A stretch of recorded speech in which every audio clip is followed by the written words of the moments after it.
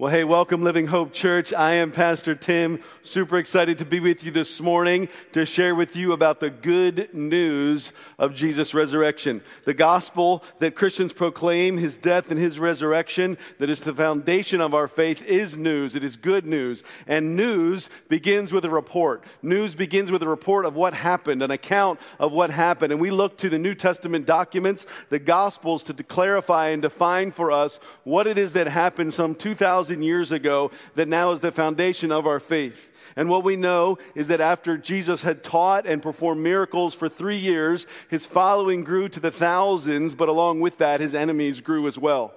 And there was this Jewish ruling council called the Sanhedrin that was opposed to Jesus and his messianic claims. Not only did they consider to be him offensive and slanderous to God, but they were concerned that if Jesus' following continued, that the Romans would get involved and take away their power as the leaders of the Jewish nation. And so they determined to see Jesus executed and arrested. When Jesus and his disciples entered Jerusalem to celebrate Passover, one of Jesus' 12 disciples, the treasurer Judas, probably a combination of discouragement, disappointment, and greed, he made an arrangement. He sold out Jesus to the ruling Jewish council to betray him and have him arrested by the temple guard. That was Thursday night, so many years ago. Initially, his followers tried to resist the arrest, but they eventually gave in, and once Jesus was taken into custody, they all deserted him. Jesus then, Thursday night, spent the night, all night, in front of the Jewish ruling council, being questioned, bouncing around from official to official. The next day, he was dragged and beaten, mocked, stripped, and whipped, and the Roman governor Pontius Pilate reluctantly gave in to the Jewish leaders, the crowds that were shouting for Jesus' head, and he sentenced Jesus to die by Roman crucifixion. Now, there was nothing special or sacred about Roman crucifixion. It was how the Roman government executed criminals. The official charge that Jesus was charged with and executed for was claiming to be the king of the Jews, treason. Jesus was made to then carry the cross beam that he would hang on out of the city to a place called Golgotha, is how you would say it in Aramaic. In Latin, it's Calvary. In English, it's simply the skull. And so Jesus, carrying this cross beam out of the city, eventually collapsed under the weight of it. They pressured another man to carry it the rest of the way. And at about 12 noon, Jesus was pinned down by Roman soldiers, his hands and his feet nailed to the cross, and he was hoisted up, left to hang, suffocating between two other criminals on his left and his right. Only the few of his closest disciples, John, his mother Mary, Mary Magdalene, stayed by to watch, and they watched for 3 hours as this man who they thought was the Messiah, this man who they thought was going to bring the kingdom of God, hung there, bleeding, gasping for breath. The documents tell us that about 3 o'clock, when his body could take the pain and the suffocation no longer, he cried out with the words from Psalm 31, "Father, into your hands I commit my spirit." Now, the Romans were thorough at death, and so to be sure that he was dead, they took a spear and thrust it into his side and watched as blood and then the bodily fluids of water gushed out. Now, there was a man by the name of Joseph of Arimathea. He was part of this ruling council of the Jews, but he was sympathetic to Jesus' cause. And so he asked for permission to take the body down, that it would not be tossed into a heap as would happen to the rest of the criminals. And so he and another leader, Nicodemus, who was of the Pharisees, took Jesus' body. They wrapped him up in spices and linen, and they laid him in Joseph's very own tomb in the rock, and they rolled a large stone in front of it. The next day, the Jewish leaders got paranoid that the disciples might try to steal the body, fake a resurrection, and so they got permission to post a guard of soldiers at the tomb. That was Saturday. Sunday morning, early at sunrise, Mary Magdalene and a few other dedicated women came to the tomb with spices, with perfumes to anoint Jesus' body. When they arrived, they found that the stone was rolled away. The guards were passed out. The tomb was open. An angel appeared to them and said, "You don't look for Jesus here. He has risen." They immediately ran off to go find the disciples to tell them the tomb was empty. The disciples, skeptical, not believing their word, initially didn't believe, but Peter and John ran as fast as they could to the tomb to investigate for themselves. They looked in. They saw that the tomb was empty. And they returned with joy, the scriptures say. Later that morning, Mary Magdalene was the very first person on earth to see the resurrected Jesus. That night, Jesus appeared to his disciples. He invited them to touch his wounds. He ate with them. And for the weeks that follow, our Savior Jesus continued to meet, to appear, to make himself known to his followers, to teach them, to prepare them for his disciples. 40 days he remained on earth until he gathered his disciples together and ascended back up into heaven. Friends, family, that is the news. That is the account. That is the good news that we celebrate. These historical events are the very foundation of our faith. And not just because Jesus rose from the dead, not just because it's a great victory for him, but listen, when you place faith in him, when you call him Savior, you rise with him.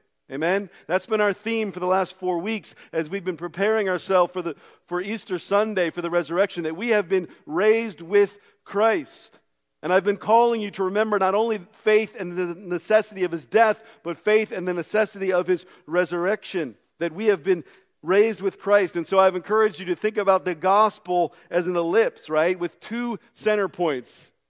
The idea is that Jesus died, yes, to take away our sin, but he rose from the dead to give us eternal life. And so we have died with Christ and we have been raised with Christ. And that means for you and I that his death and resurrection is our salvation. It's our new life. It's our hope. Not metaphorically or spiritually, but actually in our heart and bodily when we rise again after death. And so we've been looking the last few weeks at the theological and the personal implications of the resurrection. We saw the very first week of our series that the resurrection validates Jesus as the Savior of the world. See, Scripture makes it quite clear that the resurrection is not just some big final miracle. It's not just the cherry on top of Atonement Sunday that Jesus died and oh look, he rose again. Our salvation comes not only by the death of Jesus, but also by the resurrection. It says it like this in 1 Corinthians 15. If Christ has not been raised, your faith is futile, and you are still in your sins. And as my dear professor and scholar who spent his life unpacking the meaning of the resurrection says, Jesus' resurrection from the dead is the ground of the believer standing before God and the hinge of the transformed life. That's Dr. Richard Gaffin.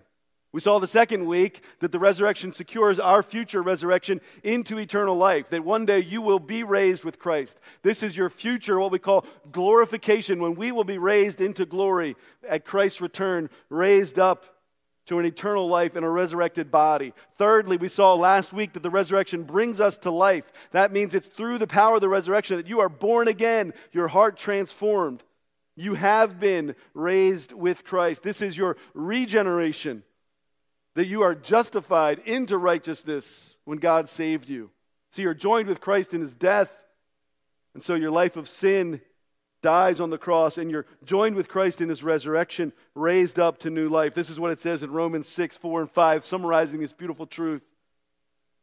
We were buried, therefore, with him by baptism into death, in order that just as Christ was raised from the dead by the glory of the Father, we too might walk in newness of life.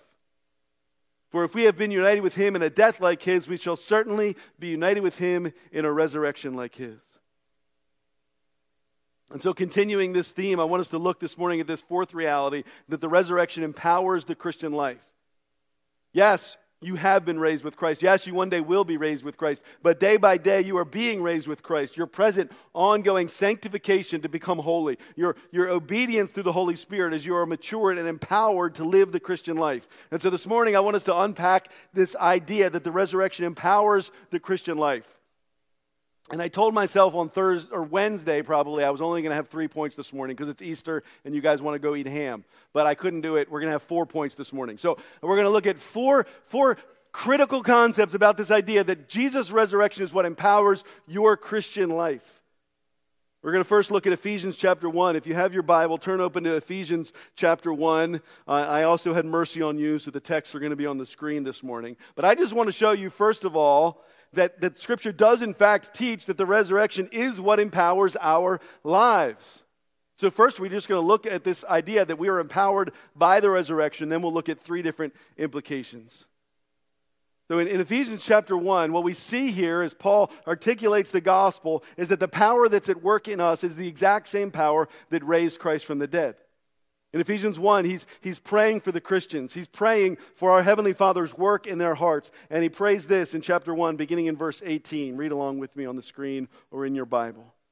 Ephesians 1:18 says, Paul's praying that the God of our Lord Jesus Christ, the Father of glory, that he may give you the spirit of wisdom and of revelation in the knowledge of him, having the eyes of your hearts enlightened, that you may know what is the hope to which he has called you, what are the riches of his glorious inheritance in the saints, and what is the immeasurable greatness of his power toward us who believe. According to the working of his great might, that he worked in Christ when he raised him from the dead and seated him at the right hand in the heavenly places. See, listen, the Father's desire for those of us that believe in Christ is that the eyes of our heart, the spiritual eyes of our lives would be enlightened, that we would know the greatness of God's power toward us. How great is God's power? Well, it's immeasurable, we just read. You can't measure. You cannot measure in any kind of human capacity God's power. So if you can't measure it, how can you understand it? Well, we're told here in verses 19 and 20. This is how you can understand God's power toward you. It's according to God's great might, the same power that was at work in Christ when the Father raised him from the dead and seated him at God's right hand in heaven on the throne of grace. That's the power that's at work in you. Did you catch that? Now listen, we all know that God is powerful. You can look at the world around you and know that a being that created our world must be powerful. We know that God's power is at work in our hearts. We've seen it, we've heard it, we've felt it, we've experienced God's transforming power. We couldn't live the Christian life. We couldn't see God. We couldn't know God. We couldn't accept God or love God or even attempt to walk with him without his power at work in our life. But here is the amazing truth of this passage. It's not just God's power generally. But here's the truth, and this is the truth that I don't often understand or embrace or certainly live in, but the power that is at work in my struggles, in my broken life, it's the same power that worked in Jesus' life when his dead body lay in the tomb. The same power that enabled Jesus to conquer sin, death, and the devil. The same power that filled Jesus' dead corpse, in the tomb, that enabled him to walk out of the tomb is the same power at work in my life. And listen, that's not an analogy. It's the same Holy Spirit and the same power of God. If you don't take my word for it, take Kyle's word for it. I mean, here's a man 3 years ago walking in darkness, walking in the futility and the brokenness of the world. Didn't have believers in his life. Had a father who was a believer who he had been separated from for 20 years. How is it that Kyle began to be interested in the Lord? How is it Kyle began to be drawn to Jesus? As the world around him was distracting and tearing Jesus down, Kyle's heart began to say, there must be something to this Jesus. Kyle's heart began to say that the emptiness and the recklessness of the world must not be where the answer is. The dude downloaded a Bible app. That was all he had. And God began to draw him and empower him and transform him and bring him from darkness into light. The same power, amen. The same power that filled the dark tomb of Jesus and brought him to light. The power that's at work in Christ is at work in us. And so, look, first of all, I just want you to see that. I just want you to see, first of all, that you are empowered by the resurrection. And if you're here today and you don't know that, if you don't know what it's like to live with God, if you don't want to know what it's like to have that peace and that hope, if you don't know what it's like to look at God and call him Father, to know his love, to know that you have a hope, I hope and pray that today will be a day when you'll look to the Lord, when you ask him to fill your heart, and you ask him for that power. You say, Lord, I'm weak, I'm powerless, I struggle, I don't believe, I can't believe. Times I want to have you in my life, but at other times I don't. Just be real honest with him, and be honest with him that you are powerless and you need his power.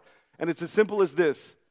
It's as simple as A, B, and C. You admit that you're powerless. You admit that you cannot find God. You cannot work your way to God. You admit that you've failed him. You admit that you've turned your back on him. You admit that you've selfishly given into what the Bible calls sin. And then you believe that Jesus is a Savior that has hope outside of you. That he's a Savior who died for you, who rose again for you. And then you commit to trust him, to follow him. You invite his Spirit in your heart. And you commit by the grace of God with all the faith that He's given you, faith as small as a tiny little seed. So God, I give you whatever I have, and I trust and believe in you. And that power can enter your life this morning. And it can empower you not just to believe, not just to get a ticket to heaven, but to now live out and to now walk out your Christian life. To be empowered, as we're going to see in Romans 8, to be empowered by the Spirit of God to walk and to please God. Look at Romans chapter 8. We see here that the Christian life, full of the Holy Spirit, full of the resurrection power, is a life that we are empowered to please God. Now, Romans chapter 8 is talking about the difference between those who live in the flesh and those who live by the Spirit. Those who do not know Christ and those who do know Christ. And earlier in the chapter it says that those that are still living in the flesh, still living outside of God, cannot please God. Their minds are set on death, it says. They can't truly experience life. They live according to their sinful nature. And only those who live according to God's Spirit, only those who have been transformed, who have a new nature, have minds that are set on life and set on peace. And so in verse 8, Romans chapter 8, verse 8, it says this: those who are in the flesh cannot please God. You, however, Christian, are not in the flesh, but in the Spirit, if in fact the Spirit of God dwells in you. Anyone who does not have the Spirit of Christ does not belong to Him.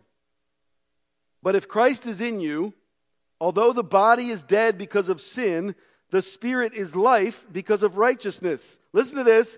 If the Spirit of Him who raised Jesus from the dead dwells in you, He who raised Christ Jesus from the dead will also give life to your mortal bodies through His Spirit who dwells in you.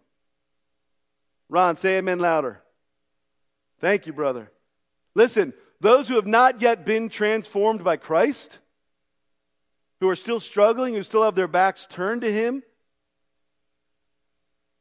who are not yet filled with the Spirit of God, it is hopeless for you to ever please God. You're stuck in sinful patterns. See, apart from the grace of God, we can never please God. We can never know God.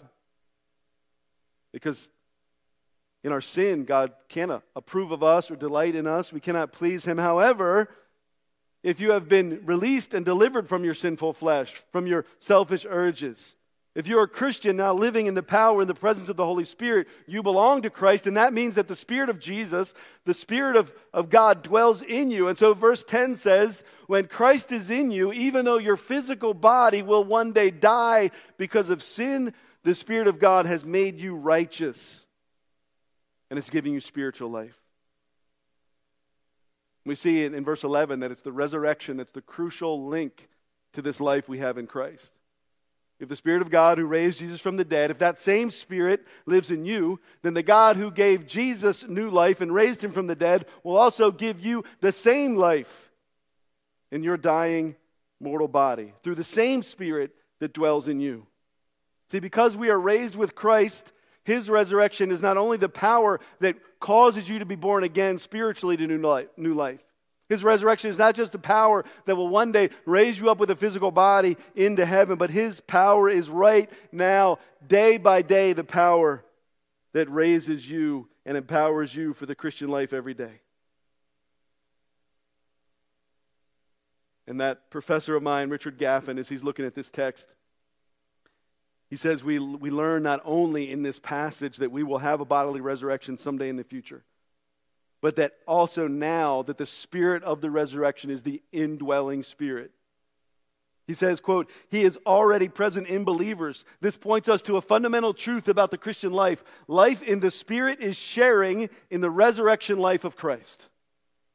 2,000 years ago seems like a long time, but right now, Christian, you share in the resurrection life of Christ through the Holy Spirit in your heart. The same Spirit at work in Him is at work in you. And as we look at the context of Romans 8, guess what that means? That means we can please God. Right? In the flesh, you can't please God, but by the Holy Spirit, we are pleasing to God. That His empowering presence enables you, fills you with resurrection power, enabling you to live a life pleasing God. Now, this morning, you might have woken up, or surely one day last week, you woke up and you felt tired. You felt worn out. Some of us woke up feeling worthless, feeling incapable. You may wake up on a morning feeling unlovable, feeling lifeless. You may feel like you're dying inside. But the Word of God says this: if the same Spirit who raised Jesus from the dead, if He dwells in you, won't He also give life to your body, empowering you with resurrection life? Now, you may not always feel like you're pleasing to God. And yes, we stumble. And yes, we fall. But listen, our status before God as one who is pleasing to Him is not based upon how you feel. It's not based upon how good you lived that day. It's based upon this fact: Christian, the Spirit of God lives in you, dwells in you, empowering you with resurrection life. And just as He is pleased with the Son, He is pleased with you. He looks on you with the same favor, with the same joy, with the same fatherly approval on you in Christ as He does His very own Son, Jesus. And man, this verse, Hebrews 8:11, is one of those verses that I have held on to through the years, that in my low points, in my struggles with sin, that in my low points in family struggles, in parenting struggles, in church leadership challenges, and all the highs and lows of life, this is a verse that I've held on to. Now you may say, but Pastor Tim, you're always high.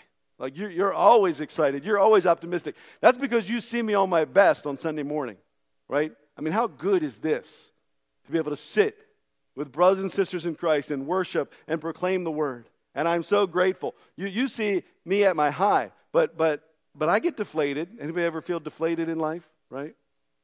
We got a little deflated yesterday. We've got a beautiful yard, but there's lots of flower beds, lots of weeding and mulching and tree trimming, and it's like spring is coming, yay! Oh wait, we gotta fix up the yard. So I get myself all psyched up, right? I get my tools out. I get the clippers. I'm going to trim a tree and weed. I got 30 bags of mulch, and I get out there. I got myself all psyched up, and I get out there ready to trim my little cherry tree in front of the garage, and I realize, oh no, I got to take down the Christmas lights before I can trim the tree, right? Like I'm deflated. Yeah, whoops. But I have other times of true soul questioning discouragement. And you want to know when it often is for me? It's Sunday night. Man, I'm on this high. I see what God is doing in your lives, and we worship together, and I get the joy of proclaiming the gospel to you guys. And I leave here, and my wife will tell you I am hyped up. I mean, a couple hours, I am like riding adrenaline, riding the Spirit of God. But at some point, I crash. I come down off of that high. And I'm the type of person, if you know me well, you know this. I have high highs and I have low lows. There's nothing in between for me. And at some point, usually Sunday night, I begin to question everything, my calling, the church, the truth of who God is. And I feel deflated. I feel discouraged. I feel unworthy. What am I doing? What right do I have to be proclaiming this? And I have to remind myself of this truth on Sunday nights and every day when I wake up. And I formulate this as a question. And I ask myself, if the Spirit of God who raised Jesus Christ from the dead, if He dwells in me, won't He also give life to my mortal body through His Spirit that dwells in me? When I feel deflated, when I feel discouraged, Christian, when you can't get out of bed, when you are tired, when you feel lifeless, when you feel like a fraud, when your doubts outweigh your faith, when your disobedience outweighs any attempt that you have to follow God, won't the Spirit of God who raised Jesus from the dead, who dwells in you, won't He also give life to your dying body? We are empowered to live for God, to please God. And yet, hear this, Christian. Living life empowered by the Holy Spirit, by the Spirit of the risen Christ, doesn't mean that you never face difficulty. It doesn't mean that you never face hardship, that you will never suffer. But resurrection power means that we are empowered in our suffering. Listen, the Scriptures do not pull any punches when they describe the challenges of the Christian life. If you're following along in your Scripture, flip over to 2 Corinthians chapter 4. Listen, we suffer. Sometimes Christians suffer because we simply live in a world filled with pain and sorrow and evil and struggle. Sometimes our suffering comes because we are Christians, because we have given our lives to a different kingdom, a king who has been crucified, who has now been raised. And in 2 Corinthians chapter 4, the Word of God is describing for us the salvation we have in Christ, and it's describing the glory of what God has done for us and His love for us and His plan for us as a treasure. But listen to what it says about this treasure in 2 Corinthians 4, beginning in verse 7. But we have this treasure in jars of clay to show that the surpassing power, this resurrection power, belongs to God and not to us. We are afflicted in every way, but not crushed. Perplexed, but not driven to despair. Persecuted, but not forsaken. Struck down, but not destroyed. Always carrying in the body the death of Jesus, so that the life of Jesus may also be manifested in our bodies. For we who live are always being given over to death for Jesus' sake, so that the life of Jesus also may be manifested in our mortal flesh. So death is at work in us, but life in you. Since we have the same spirit of faith, according to what has been written, I believed, and so I spoke. We also believe, and so we also speak, knowing that he who raised the Lord Jesus will raise us also with Jesus and bring us with you into his presence. For it is all for your sake, so that as grace extends to more and more people, it may increase thanksgiving to the glory of God. So we do not lose heart. Though our outer self is wasting away, our inner self is being renewed day by day. Guys, Christ is a treasure, the greatest treasure you will ever seek after. But he is a treasure that we now hold in a fragile, breakable, flawed jar of clay. And while we are subject to cracks and imperfections, this only serves to highlight a reality. It only serves to highlight that the more surpassing, extraordinary power in our lives is from God. It cannot be from us. And so because God's resurrection power fills us, that means that even when we are afflicted in every way imaginable, we are not crushed. And when you are confused and perplexed and uncertain in Christ, you are not driven to despair. And when you feel ostracized or persecuted for your faith, you are not abandoned by God. Even when you are knocked down by life, you are not destroyed. See, because verse 10 says that even though your life of suffering may feel like you're always carrying around the suffering and the death of Jesus in your body, in your life on earth, this is only so that the life of Jesus, the resurrected life of Jesus, may also manifest, may also be displayed in your life on earth. And again, some of us feel this. We feel as though we're constantly dying. And you may hear the story of Jesus, and you feel like, I just feel like every day I'm dying with Jesus on Friday afternoon at the cross. But hear this, that is only so that you can also rise with Jesus on Sunday morning out of the tomb. You hear that? Verse 11 reiterates the same thing. In life, we're constantly suffering and being given over to death for Jesus' sake, so that the life of Jesus can also be manifested in our temporal flesh. And so when your body aches, it is so that you can rejoice in the healing power of Christ's resurrection. When you are mistreated for your faith, it is so that you can find strength in the sustaining power of Christ's resurrection. When you grieve the loss of a loved one, it is so that you can receive comfort and peace in the power of Christ's resurrection. When you are harmed by the sin of others, it is so that you can forgive in the power of Christ's resurrection. See, because we have been raised with Christ, we are empowered not just to live the Christian life, but we are empowered to walk through suffering in the Christian life. And so, verse 16 says, we do not lose heart. We don't bury our head in the pillow. We don't just throw up our hands and give up. Though our outer self is slowly wasting away and dying, our inner self, our spiritual being is being renewed, resurrected day by day by the power of the resurrection as we are formed more and more into the image of Jesus. The Apostle Paul talks about this reality in multiple places, but there's this beautiful personal expression in Philippians chapter 3 where he talks about his passionate desire. He says he wants to leave everything else behind and he wants to gain Christ. And his pursuit is that he may know him and the power of his resurrection and the fellowship of his suffering, being conformed to his death, in order that I may attain to the resurrection from the dead. Do you want to know him this morning? Do you want to know the power of his resurrection? Do you want to know the fellowship of his suffering? Do you want to attain to the resurrection from the dead? Come in faith to Christ. Let him fill you and empower you. Amen. If you got one more in you, let's look at Colossians chapter 3. I just want us to see real briefly how the resurrection empowers us to seek heavenly things. In chapter 2 of Colossians, the Word of God is talking about how self-made religion is useless, how rituals and regulations have no value, no power to stop our sinful flesh. However, as we've seen, we no longer live in the flesh. We have died with Christ. We have been raised with Christ.